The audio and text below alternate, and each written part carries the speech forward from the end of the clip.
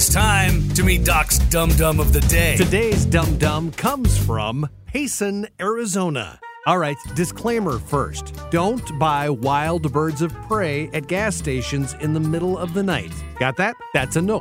But it was a deal Mason Stapley couldn't refuse. Mason's in a bit of trouble because, like most dum-dums, he didn't listen to me. Cops pulled Mason over early last Thursday morning under suspicion of DUI. Imagine their surprise when they walked up to Mason's window and discovered he had a passenger. Sitting next to him in the car was an owl.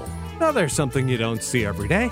As it turned out, Mason was on meth, so he did get a DUI. But where'd the owl come from? Mason told the cops he had stopped at a gas station nearby and some people in the parking lot sold him the owl for $100. They told him they had found it on the side of the road. It's still not real clear why Mason wanted the owl. Again, he was on meth. It was a small western screech owl, and it was injured. It's doing better now after being treated at an animal rehabilitation center, and they say they hope to release it back into the wild soon. As for Mason, he was arrested. It might be a while before they release him back into the wild. Police issued a statement reminding people not to use meth or, quote, "You too may find yourself illegally purchasing a wild owl for $100 in the middle of the night from strangers at a local gas station," unquote. Now, to be fair, Mason was on meth. He probably thought it was a puppy or a feather duster. Who knows? See, I said,